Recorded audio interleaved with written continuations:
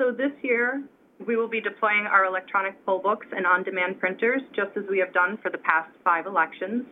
We were able to increase our inventory this year, and this technology truly streamlines the process for voters. As long as the voter goes to the correct poll site, they can just check in at the next available station. They don't need to remember what district they live in to check in with the correct table, which is what they had to do in the past. And in a larger poll site, this could become very frustrating for voters if they had to bounce from table to table. So this technology streamlines it for voters. But we also want to mention that election inspectors are a critical part of this process. And without them, Election Day as we know it would not be possible. We always need election inspectors, not just in presidential and midterm elections. We pay $300 for the full day, which is a long day.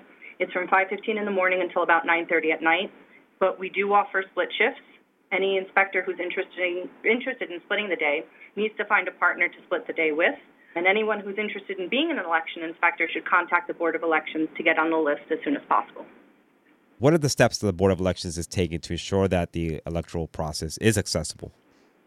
So for us at the Board of Elections, accessible and equitable falls into 3 main categories. We have voters with disabilities, voters who have bilingual needs, and also absentee and early voting. Just the first one, with voters with disabilities, we have several voting options available for various disabilities. Our electronic voting systems allow voters with disabilities to cast their vote early or on Election Day using alternative functions on the standard voting machine. So it's the same voting machine that every voter at a poll site would cast their vote on, but there are just alternative functions to that. Then voters who have a disability which prevents them from independently casting a paper absentee ballot can apply for an accessible ballot online and have that ballot sent to them electronically so that they can complete it in the comfort of their own home. And then any voter with a disability or even a voter who cannot read or write can request assistance from anyone on Election Day or during early voting at the poll site, except their union representative or employer. If they do not have anyone to bring to the poll site with them, they can have 2 inspectors, of course, 1 Democrat, 1 Republican, to assist them in completing the ballot. As far as bilingual ballots, we are required to have certain towns have Spanish ballots as well. We choose to have bilingual English and Spanish ballots all across the board in Sullivan County, and we do have staff within the Board of Elections and inspectors on Election Day who speak both English and Spanish, which allows us to assist as many voters as possible. Then third is absentee and early voting.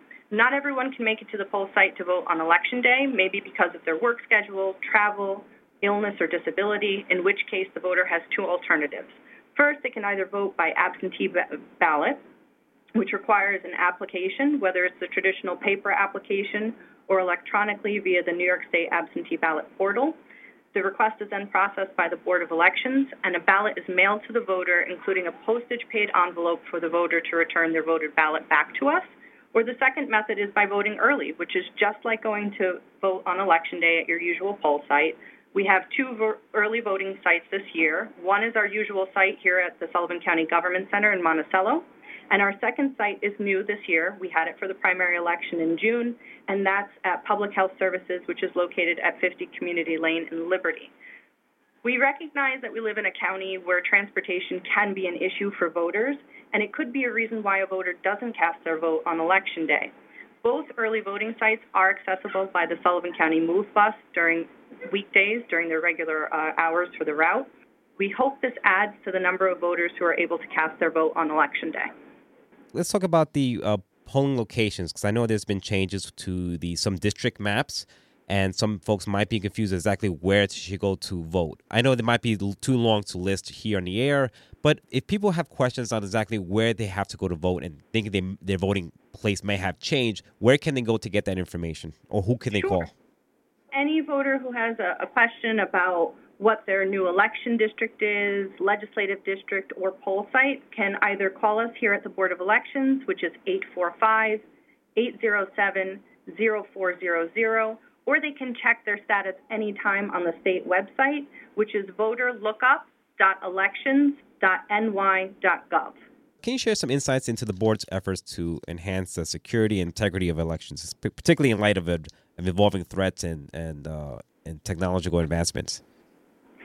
So we can't go into the details regarding this question. However, we do have guidelines and policies in place and we work closely with the New York State Board of Elections and other state and federal agencies to implement and enhance these policies as needed. One question that I always get from some voters is that if they go to a polling place and they run into trouble, for whatever trouble that means, meaning maybe they're not finding their name or having some issue with poll workers there, is there a number they can call the day of election to get some assistance? Absolutely. Anytime a voter has a question or concern, they can reach out to us, and they should reach out to us immediately at the main number, which is 845-807-0400. Now, like I said, this is a big local election year for us here. Supervisors, legislatures are running, but there's also some propositions on the ballot. Can you go over those propositions so folks will know about what's going on? So this year we do have 2 statewide propositions that will be on the back of everyone's ballot. The first is a question regarding the removal of small city school districts from special constitutional debt limitations, and the second is extending sewage project debt exclusion from debt limits. The propositions themselves are available on the website. There's also the full proposition language that is available to any voter who's interested, both on the website and also we have pamphlets here at the early voting sites at the Board of Election and in Liberty, and then they'll be available at all of the poll sites on Election Day. I'm looking at the website now at sullivanny.us, and you can see the sample ballots, and right in the back of it, you can see the 2 state proposals. We do have all of the sample ballots available on our website for all of the towns and races. Before we go, is there anything else that we have not touched on you want voters to know before they head out to poll, either early voting or on November 7th? Yes, the absentee deadline, it's passed for us to receive the application via the portal or by mail, but any voter can still request an absentee ballot in person up until Monday, November 6th, the day before the election. Early voting ends on Sunday, November 5th. Our hours at both locations are exactly the same. They're posted on our website. Typically every day is from 9 a.m. until 5 p.m., except for Thursday the 2nd, which is from noon until 8 p.m. And as always, there's early voting on Monday, the day before the election. That would be Monday, November 6th. We never hold early voting on that day. The other thing we would like to mention, overvoting ballots.